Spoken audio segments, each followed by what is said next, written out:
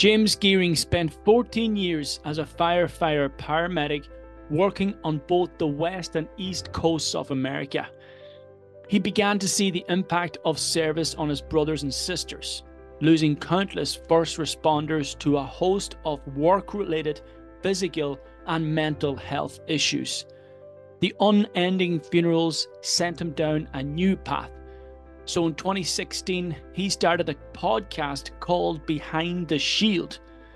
That podcast has since been downloaded 5 million times internationally. He's also gone on to write his first book, One More Light: Life, Death, and Humanity. This has received incredible reviews, and he's now in the process of writing a second book, his first fiction. James is also a grateful recipient of the unconditional love from his German Shepherd, Ember. James Geering, it's an absolute honor to have you here on the Modern Warrior podcast. I am extremely inspired by the work you've done, the work you continue to do. You have an incredible background which drew me in and inspired me to reach out to you because I knew you'd be a man of inspiration for the listeners of this podcast today. It's going to be loaded with value. And I know that you've been on several different chapters in your life. You have accomplished so much. Right now, you are a firefighter, and you've also written a book called One More Light, and it's written from the perspective of a frontline worker or a frontline firefighter. And again, a completely inspirational listen. Listen to the audio. And the first question that sort of came to my mind when I was reading about your story and reading about your life today is the fire. As a firefighter, you need to step into the fire from a physical perspective to help someone out, to potentially save a life. And I got thinking about a time where you were perhaps yourself stuck in the fire. And I wondered how you began to extinguish those flames in order to move forward in your own life. There's two parts or chapters in my life that really resonate. One was very acute and obvious, and another one I'll tell you about was a lot more kind of death by a thousand cuts. But the first one, I was a firefighter in the Orlando area, Orange County, and was going through paramedic school as well. So we do 24-hour shifts in America. So you do 24 straight shifts. You know, usually you're not even sleeping. Then you go back for 48, then you come back and do it again. But I discovered infidelity in my marriage. So then I was going through a divorce. Single father of that. At that point, my little boy was 3, I think. Then I was going through paramedic school at the same time. So that meant you come off shift after you're 24, go straight to a community college, do another 9 hours in the classroom, go to bed. Well, you obviously be a father, go to bed, wake up, get your son to preschool, then go and do a clinical in a hospital or ride with another fire department, come home, be a dad, go to sleep, go back to the fire station, rinse and repeat for a year. So as far as external pressures and traumas and stress and heartbreak, that was rough. That was the hardest year of my life. I look back, I don't even know how I made it through, to be honest. Not so much from a self-harm point of view, but how I managed to juggle the parenting side and all that stuff as well. But back then, it was the same as we'll talk about with the most recent one. It was taking a step back and evaluating what are the things that always work. Doesn't mean it's going to work overnight, but what are the things that help rather than hinder? And so it was, my exercise, my tribes. So I had a CrossFit gym that I would go to, and I'd immerse myself in the class. I did like a jiu-jitsu Muay Thai class as well. So it was a different gym. So I'd make sure I try and get to them, even if it was once a month, just try and be around those people. I leaned heavily into yoga and meditation as well. And then I also had a dog. I got myself a German Shepherd who she was a godsend as well. So this we're talking about like a year or two into this.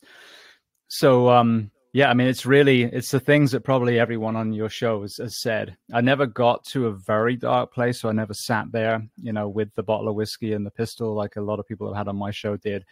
But that doesn't mean that you can't be absolute rock bottom, brutally depressed and feeling alone. Because when you go through a divorce, when you live in America and you're from England, no one's around you, like your family.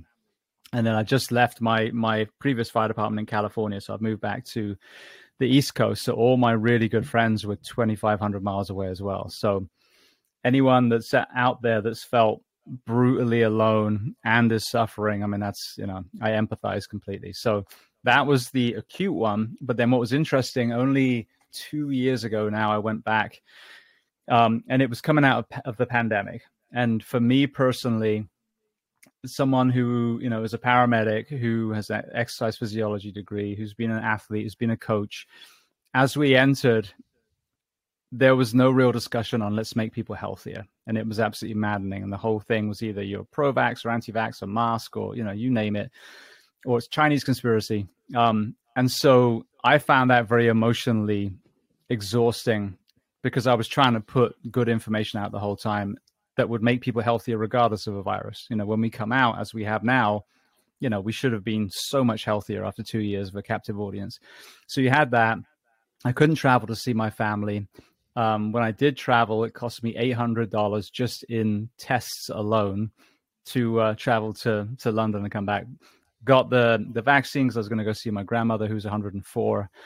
Amazing woman. So all these compounding things, trying to save this extra money, preloading podcasts before. When I got to Portugal to visit my mom, I found myself in a deep, deep, deep depression. When people say like they just felt like everything was gray, they have the most like beautiful oasis of a garden.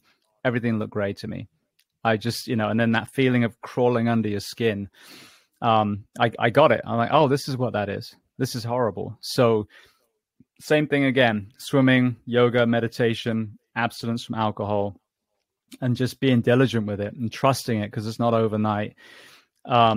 Probably a month later is when I started going, okay, I think I'm out of this now. But those are two. And then right before that as well, even physiologically, without being too gross, I was on my way to a fitness competition and literally had to run into a bathroom in a fast food restaurant and basically all but didn't make it because, again, physiologically, everything had just shut down and I literally had no control of my bowels. So psychologically and physiologically, and, we were talking before we hit record, it's important to talk about,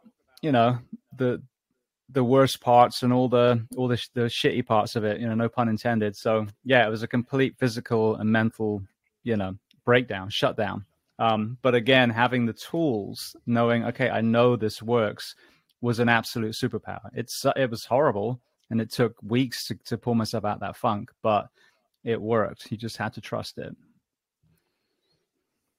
From someone from the outside looking in, would have seen a completely different man, wouldn't they? They'd seen this strong, assertive, confident, inspirational figure who was thriving in life, but deep down inside you were breaking down. You had broken down, and deep down inside there was a lot of pain. And over that process of the depression and your breakdown, were you able to identify the source of your pain and anguish? I think for me, it's we got to remember there's cumulative trauma too. So absolutely, when I look at my childhood, for example, we were almost killed in a house fire when I was 4. My sister literally got us out this house before it burnt to the ground, my grandparents' house. And we had another near-death experience where a wall near Cheddar Gorge, if anyone from Britain's listening, came collapsing down, crushed every car in the car park right when we were driving away. So yeah, we had some of those. Parents divorce, but then 14 years in the fire service. We do fire and we're paramedics. We're both. So you see a huge amount. So all those are little paper cuts. Death by 1,000 cuts. But then there's the emotional side. There's the marriage and the divorce, and then trying to co-parent, especially if it's not an amicable divorce. And then you have even, the organizational stressors. You have this thing sweep through the planet that is killing people who are predominantly already ill, and then nothing gets done about making people better, like fitter, working on the mental health crisis and the obesity epidemic and, the addiction crisis. All these things that we see kill people before a virus shows up. So now you just, it's that stress of, why is no one listening, to the common sense middle ground, which is, yes, it's a real virus. And yes, the healthier you are, the more chance there is of overcoming this, which, still carries on to this day in 2023.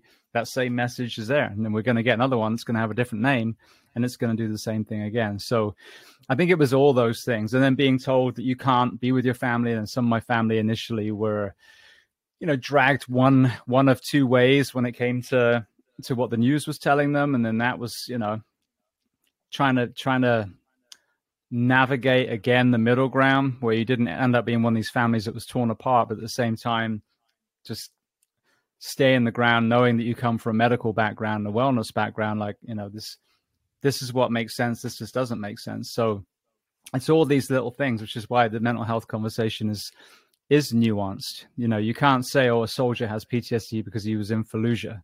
Well, he might have been molested when he was 6, and that might be the nucleus. It might have been he was adopted or was a middle child and felt unloved. All these other areas that factor in too. So I don't think that my early life was an acute trauma, but it's still in there. It's still, it's still a fracture in the foundation, which is fine as long as you know where it is. But you've just got to be aware of that cumulative thing. That's the one that sneaks up on people when they're deep in it and they don't realize that they were even falling in the first place. Isn't it ironic how one of your first childhood memories is you being pulled out of a burning house?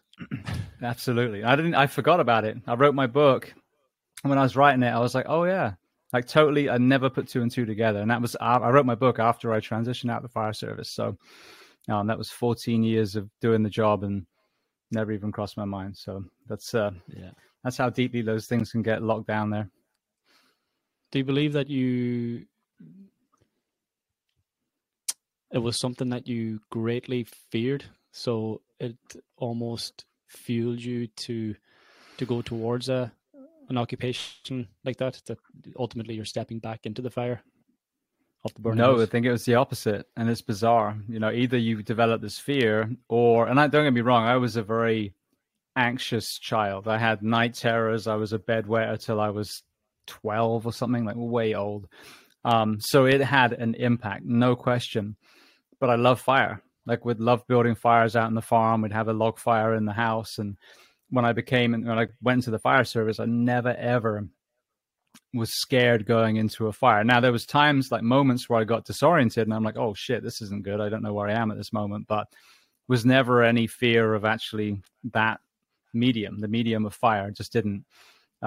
So yeah, I think that overall anxiety definitely came from it. There's no question about that.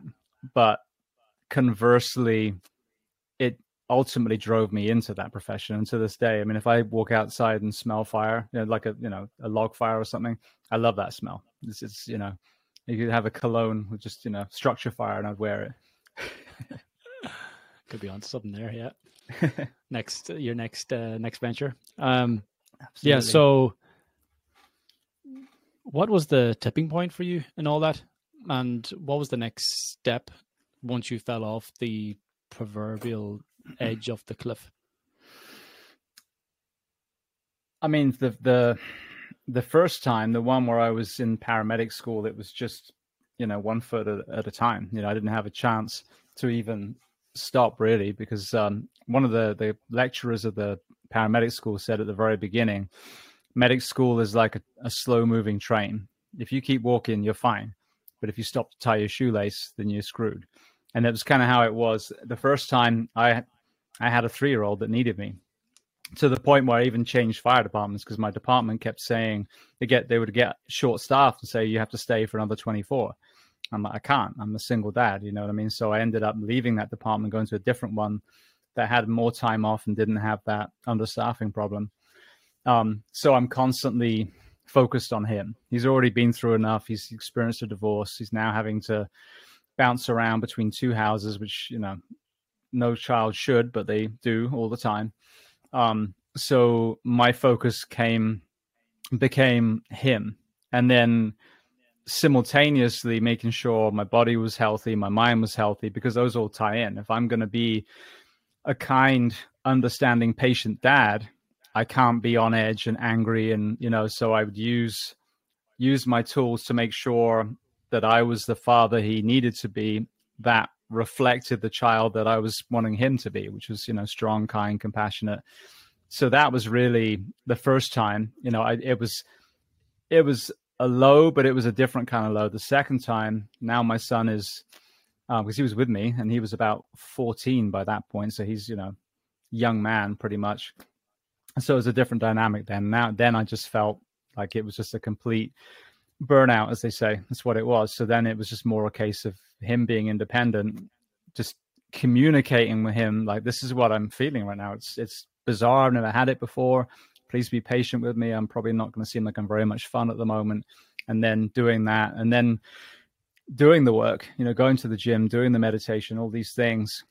And then him seeing me do that, like, I'm going to get myself back out, you know? So I think that was it. Like I said, 2 very different scenarios, but the age of my son definitely made a difference. Sounds like he's been someone that you wanted to inspire. I'm very careful with my words here, because I was going to say someone that inspired you, but I believe you wanted to become the inspiration for him more so. It's a two-way street, 100%. You know, when there's times where I've just been so humbled by watching his kindness or patience or, you know, whatever it is, and I'm absolutely learning from him and inspired by him. And now he's a track runner, and he's out there, you know, murdering himself on this 1 mile race. And I've got so much admiration for him, and he inspires me to get out there and be a better athlete myself. But then conversely, yeah, you know, as a parent, if I sat in the lazy boy eating chips and saying, yo, you need to be a better football player, you know, why'd you miss that goal? That's empty words. You know, if you're going to ask your children to elevate themselves, you yourself have to walk the walk. Doesn't mean you have to do everything that they do, but you have to epitomize, you know, wanting to grow mentally, wanting to grow physically, experiencing some suffering, you know, being a kind person when you're out in the streets. You know, it's all very well sharing memes about kindness and then driving like an asshole, you know, so you kind of got to walk the walk. And then you had this relationship that you had to move beyond as well. Infidelity in the relationship, which was, I imagine, extremely painful for you at the time. How did you manage to move past that and to now be in a very happy, I'd imagine, a happier relationship today? Yeah, firstly, absolutely. I met my soulmate the second time, and I have no regrets. I was in love with my first wife when I met her. We had a beautiful little boy who was the center of my universe. So I heard, God, what's her name? Dr. Shefali. She is a psychologist, relationship guru. I think she's English, but she was talking about the shame and guilt in relationships. And I remember talking about this even when I was younger, because I would date someone, and if it wasn't working, I'd just end it. You know, I had friends that called me like callous and hurtful to these girls. And I'm like, yeah, but you're cheating on your girlfriend. I'm just being honest and saying, look, I don't feel the same way. So therefore, let me break it off so you can find the person who is right for you. So I always looked at it as food. Like, some relationships are meant to be forever. You know, you meet them in secondary school, and then you die holding hands. That's honey. You know, some are a tuna sandwich from a petrol station. You know, they're not supposed to be there for very long. So with the marriage itself, I saw had kind of ground to a halt. So the infidelity was absolutely a massive shock. And obviously the lack of any care and desire to make it work from my ex, that was crushing as well. But I wasn't super surprised when I found that out, because it explained, the attitude change. But again, I poured myself into my son. Now this is my everything. But I will say, some of the comedy films that are out there, and there's like a dating montage of all the worst dates. It's like the woman with the unibrow and, the power lifter and all these things. Dating when you're in your late 30s, when you didn't choose to suddenly be single and not really having a social network, it was quite an eye-opener. And I'm not saying that they probably had the same experience as me. I was probably a nightmare to some of them, but yeah, not fun going into it. So I have so much sympathy and empathy for people that find themselves middle-aged or beyond that are, having to get into that again. But it was actually Match.com that I found my wife. And she lived down the road. We never crossed paths. We lived in the same town for years, and literally went on a first date with her and saw it every day. I wasn't at the fire station from then on inwards. So that's the cool story of hope is, people kind of get jaded after relationships, but if you take some time to work on yourself and make sure you refine who you are, because if you're with someone for a long time, sometimes, that two becomes one. We kind of blend and we lose the person who our partner was attracted to in the first place. So refinding you and then giving love a second chance, being open to it again. But yeah, it was absolutely worth it. And I've been with my wife now for 11 years. Congratulations, man. And that's a testament to the work you've done, because I know how difficult it can be to go back into a relationship when you've been so greatly hurt in the previous one. Being cheated on is something that's severely painful for a man, and it comes with a lot of feelings of insecurity and inadequacy, and I'm not good enough.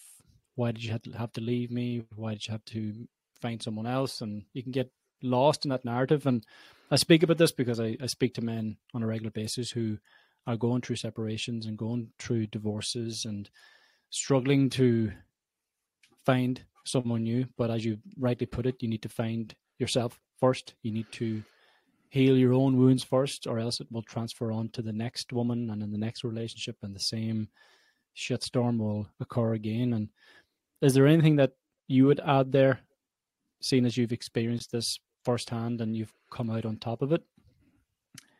Honestly, the biggest takeaway, and I was like this even when I was little, is allow yourself to be, what's the right word? I'm blanking on my vocabulary's left me now, but you're allowed to be loved. Not even so much vulnerable. Almost like you have permission to be loved, but that's not the word I was looking for. But when you have this kind of love at first sight fairy tale story, like, it's out there. In this country I'm sitting in now, there's 330 million people. Now, some are very young, some are very old, but there's a lot in the middle that are adults. Someone that you're going to have an amazing relationship is, near you somewhere. They really are. But obviously, that trauma element, you've got to love yourself first. And it sounds very cliche, but it's true. If you look in the mirror and you're proud of who you are, and you can't be derailed by other people's opinions, like, you look in the mirror and you go, yeah, this is who I am, and this is who I want to be. Then I think you become more attractive and you become more open then. But as again, we were talking before you hit record this time. It's a podcast that's saying that. There's a multi-generational trauma element. Each one of us, when we're very small, are already carrying certain bags that have been passed on from, parents and, grandparents and further on. So it is a great opportunity to do a kind of, control, alt, delete on who you are, and address some things. There's so many great tools out there, from canine therapy to ayahuasca to you name it. That you can really work on yourself. A lot of people get themselves back in shape when they get single, which is excellent, because there's no downside to that at all. but then just believing in love, like I adore my marriage, and there's times where we butt heads and argue for a moment, but I feel loved by her. I feel like I'm attractive to her, and vice versa. So I think it's just having faith. If you've been hurt and it didn't work out, then it was somewhere between a tuna sandwich and honey, and it didn't quite make it. So find the next one. How did you do that? You talk about some of the strategies you've used, but it seems to have been a lot of the physical aspects, getting yourself into shape, working on yourself from a physical standpoint. What were some of the tools or strategies you put in place to help heal your emotional wounds and scars? When I look back, if I'm being completely honest, start a podcast, because where I was working, the last fire department I worked for was awful. It was complacent. There was no camaraderie at all, and that's the one I'd moved to because their working hours were conducive to me being a single dad. But it was, organizational stress and betrayal. That was it. That was piled on there, and it was so heartbreaking and disappointing. And so there was a kind of strange, completely unconscious metamorphosis where I wanted to find a podcast where first responders were talking about mental health and wellness, and but the best people in the world talking about it, but in my community, and it didn't exist. So that was one of those, well, if you can't find it, there's your sign to do it yourself. And so when I started that, and I was having conversations like this, initially once a week, twice a week, and now it's 3 times a week, that's in it. It's the most basal form of therapy. If you look at, a tribe, whether it's Inuits or Aboriginals or whatever, there's a huge amount of storytelling, a huge amount of sitting around, and whether they're eating, whether they're, taking whatever pills or potions or alcohol or whatever their social lubricant is for that tribe, when they come back from war, when they come back from a hunt, it's storytelling. So I really think that this was a big thing. And then writing for me as well. I did blogs at first and then ended up writing the book, and very cathartic as well. Because then when you start talking to fellow first responders and they're sharing their struggles, and you see commonalities and you hear how they got out of it, and then you talk to strength and conditioning coaches and jiu-jitsu guys, and you name it, this network gets bigger and bigger, and your understanding of the toolbox that you can use to fix yourself physically, and when I say fix, it's the wrong word, to overcome trauma and then turn it into a strength. Because that's the thing, post-traumatic growth is where the conversation really needs to be. If you truly are able to process trauma in a healthy way, whatever it looks like, it could be being at the Grenfell fire, or being in the Troubles, or a divorce, a issue with one of your children. If you can process that, that becomes resilience, that becomes strength. Then you are better than you were before. So so by listening to all these stories, I feel like that was almost like a kind of unofficial therapy for me, and it really did help, just hear so many. You got to be careful. You hear a lot of, powerful, sad stories. It's almost like Green Mile. If you take too much on, it's going to start hurting you. So you got to be able to offload as well. But I think there's nothing better than conversation. It's just why soldiers and firefighters and police officers in cohesive units will do that. They'll talk. So that was it for me. It wasn't really like diligent meditation practices or ice baths or anything. It was just community and conversation was the big thing. Yeah, community is so important. It's a missing link in today's society, I believe. There's a massive disconnect there, and a lot of lonely men because of it, and the loneliness in itself is extremely dangerous. But I just wanted to bring it back there to the first responders, and what's it like as a first responder? And you talk about post-traumatic stress, and when we talk about post-traumatic stress, we often believe that something deeper in her background, in her childhood, in her earlier life. But for a first responder, is the post-traumatic stress process almost like an ongoing thing, because you are putting yourself into such stressful situations with every fire, with every accident, every instant that you attend to? Or do you somewhat become immune to that over time? That's a good question. And we don't become immune, but we become numb to it. And I'll give you, if we'd had this conversation when we were supposed to, I wouldn't be able to tell you the story, but now I can. So I spent 14 years, very, very busy departments, saw a lot of horrible stuff. But I was wearing a uniform and I was paid to see that horrible stuff. And I was with a crew of men and women that were highly trained that also saw that horrible stuff. So we would address the issue, whatever, we would do whatever we could physically do. More often than not, they wouldn't make it anyway, but you gave them every possible chance. It was an orchestra of people that were doing their part. And then we would clear up our gear and again, talk in the ambulance, in the fire engine, whatever we were in that day. And then get to the station, maybe we'll talk some more. But when I flew to the UK, when we were supposed to do our interview, I was literally on the tarmac in London on the plane, getting ready to taxi and go take off. And someone had a heart attack, a cardiac arrest about 12 rows behind me. Ended up, working the code. I think if I'm not mistaken, I was the only one that had an emergency medicine background on the whole plane. There was a nurse who helped, but, obviously a lot of nurses don't work in emergencies. I don't think she was an emergency background.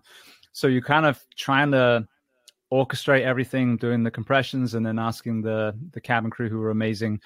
They were only able to access certain equipment at a time. They had to get permission for each one, which kind of hindered things a bit. But, we did everything we could. The London firefighters and paramedics showed up and we ended up moving him to the galley. And then I stayed with them, working him for another few minutes until there were just so many people and it was time to hand off compressions. And I'm like, all right, I'm going to step out your way so you can carry on working. But unlike the crew that I work with and, my vehicle, my fire station, I'm on a plane. So I just go to the plane bathroom, wash the blood off my hands, and then go and sit down.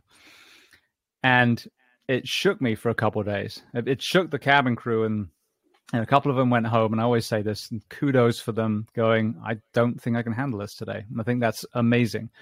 And then kudos to the ones that stayed, because they cleaned everything up and then served a plane full of passengers for 11 hours, which I think is so admirable. And I ended up talking with a few of them, which again, that was a shared experience. So now I had this bond with these people at the on the plane. But a few days after I got back, I was like trying to figure everything out. Like, what is it that I'm feeling? And I realized, and I did a little video about it on Instagram, I'm feeling how you're supposed to feel when a human being dies in your arms.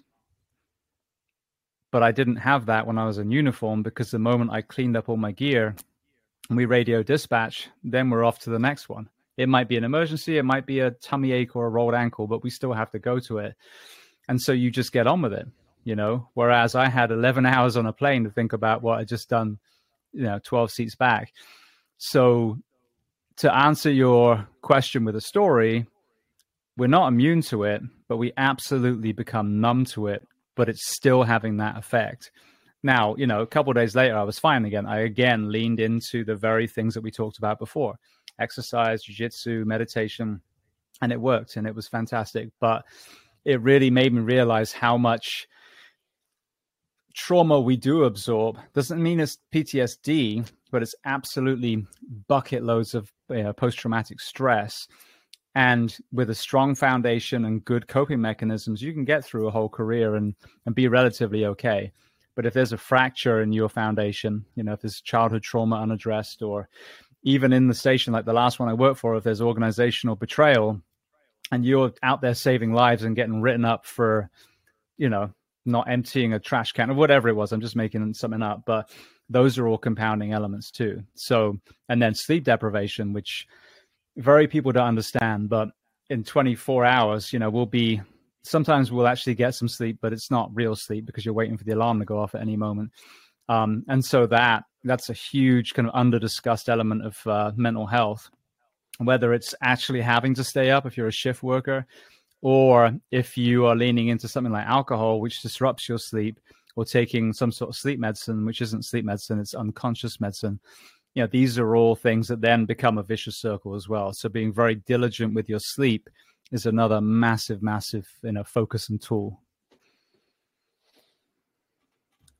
Has there been one experience there from the time you've been in uniform that you found difficult to numb yourself from, if that's the right term, or that still lingers there somewhat?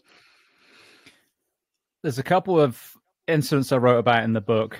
One was just was my last day in Orange County, and this wasn't why people thought this was why I retired, but it wasn't.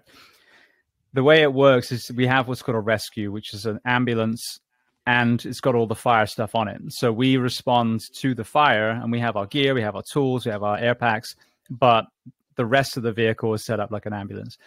And so as a firefighter paramedic in that department, you're supposed to rotate. You do some time on there, then some time on the fire engine, the actual engine, and you just kind of rotate.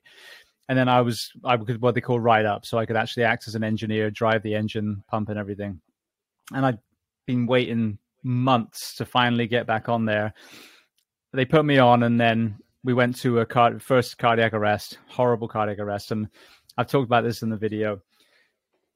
In actual cardiac arrest, when someone's heart, has arrested, is in that rhythm, I never saved a single person in 14 years. And that guy on the plane added yet another body to that body count. Saved lots of people, what they call pre-code, before, whether it was overdoses or, cardiac arrhythmias, whatever it was, and we saved their lives. So lots of lives saved. But the ones you see on television, they shock them and then they wake up and then they give them a hug, like 0 for James Geering. So that was yet another one of those. I get back to the station and they say, oh, not only we need you to go back on the rescue, on the ambulance, and by the way, you're probably going to get forced to stay yet another shift. And so by this point, I'd tested for another department. I'm, you know what? This is my last shift. I'm done because I got to go home to my son. So I handed my notice in after that call. Well, then middle of the day, a homeless woman's been missing for a few days, and I end up trekking through the woods and finding what's left of her. And then about 2 a.m., that same shift, a dude came running out of a house fire, fully engulfed in flames. I don't know if he set the fire, if it was arson or suicide attempt, but he came out on fire, and he had passed away as well. So that was one shift, one day, but that actually wasn't that haunting. And one of my friends that was the other medic on that fire, that bothered him. But when I was in California a few years before that, we had an accident where a little, she's about 3, was decapitated in a car crash that was caused by her mother. And I had a little boy that was about 2 at the time. You know what I mean? So that one, I remember just needing to take some deep breaths. Was still fine. Any sort of rescue needed, I would have been 1,000% fine. And then even we were supposed to go back. They sent us away for a bit because there was nothing, obviously she'd passed and someone else in the car passed as well, but there was no one to save.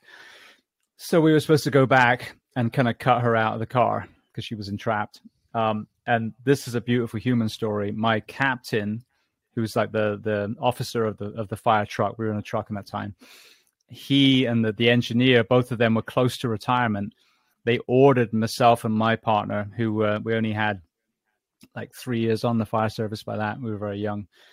And he told us, you're not coming with us. He said, you're going to see enough horrible shit in your career. You don't need to add this one to your memory. So he actually compassionately, empathetically ordered us to stay behind. And they went and just, freed up the body so the coroner could take it. But yeah, so that the latter one of those, and you'll hear this a lot with responders, when the victim reminds them of a spouse or a child, that's usually the one. And it didn't haunt me. I've never had the nightmares or anything that's, haunts a lot of my fellow responders and service members. But I remember that one definitely hit a little bit harder. What do you feel separates you from those who can be extremely not even extremely, but heavily impacted by such a scene or such traumatic accidents and instances. What do you believe you have instilled in yourself to be able to process that more efficiently and then be able to move on what the next challenge or the next task? Honestly, it's just whether you won the lottery or not. It's that simple. You know, when I talked about some of the stuff early life, what was on the other side of the balance was I grew up on a farm in England. My dad was a veterinary surgeon, so I grew up healing animals and surgery and blood and guts.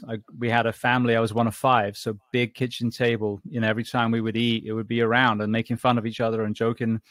And so for every bad thing, honestly, there was, you know, equal or above as many good things. You know, I didn't feel unsafe. You know, you touched on it with yourself. I didn't feel preyed upon or any of that stuff, you know. And then even the people that walk through the farm doors, I mean, literally there was a homeless gentleman in Edinburgh that would camp out on like the end of our drive, and my mum and dad would bring him in and we'd give him bath and new clothes, and then we'd have members of the royal family. I mean, my sister was really good friends with Camilla Parker Bowles' daughter, Laura, for, you know, when she was in junior school, and she was a sweetheart. Both of them were, you know what I mean? So you also got to see humanity.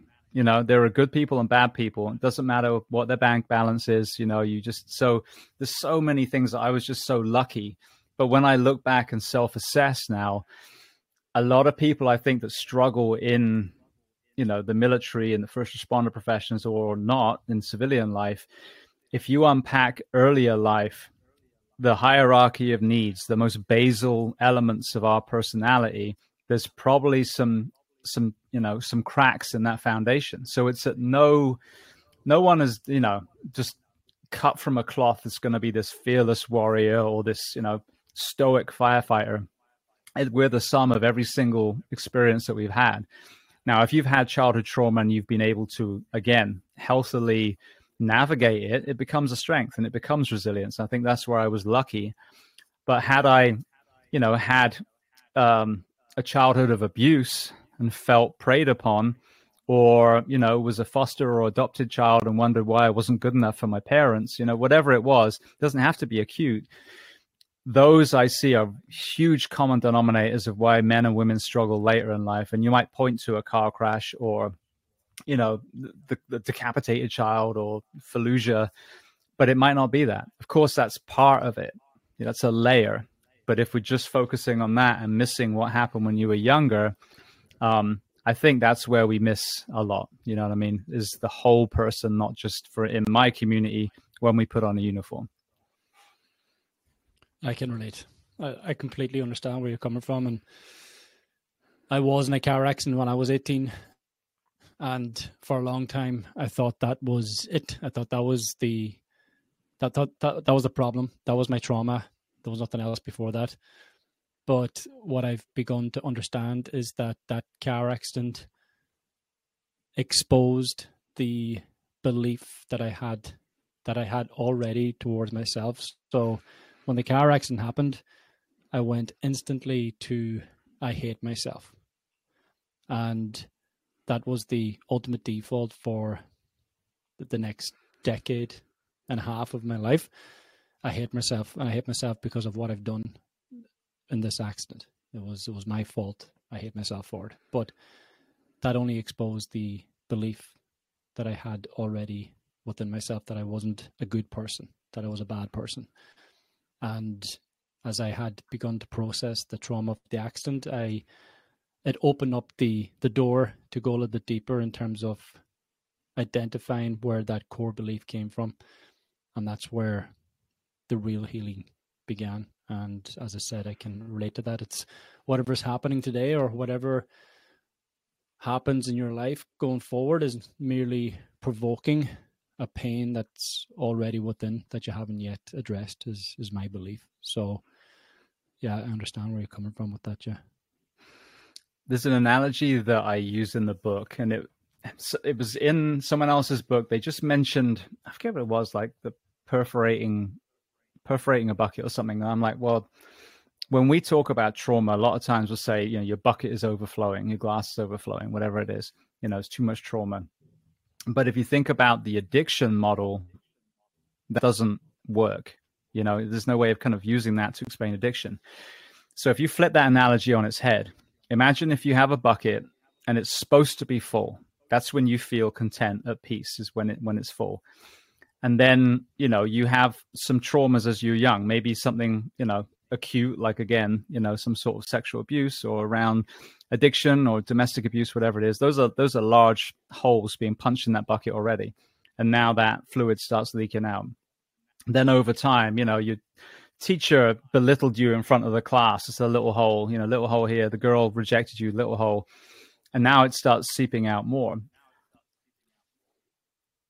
As you get a little bit older and, you start to really sense that you're losing this fluid, you scramble to fill it up. Now, some people might find all the right things, but a lot of people, they're like, well, you know what? Alcohol works, cigarettes work, whatever it is. And you start filling it up and it fills up. But every time you do, it starts corroding a couple more holes because it's a negative thing. And then, before you know it, there's this kind of vicious circle effect. Because now you're leaning into alcohol. Now maybe you lost your job, or you start gambling and you lost a load of money, or your marriage starts falling apart, and now hole, and now you're just fighting to keep this damn bucket. But when you hit pause and you go through a rehab session, you go to counseling, you start meditation, you start swimming, diving, you get a dog, all these things.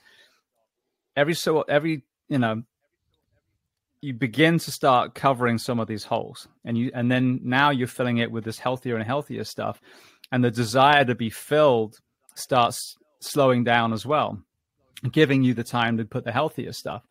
And not all the holes will ever be filled. There's always going to be some seeping a little bit, and new ones will come. And now you're 60, and you broke your hip or whatever it was, but that's what I like about that model, is it realizing that when you choose the right healing modalities, you will start stemming those holes, and the suffering will start slowing and slowing and slowing. But conversely, if you go for the quick fix, the psych meds and the alcohol and the infidelity and the gambling and the social media use and the fast food, that is only, not only it's filling that bucket, but it's perforating it. So the next time you need a little bit more and a little bit more, which is what we discussed before we hit record.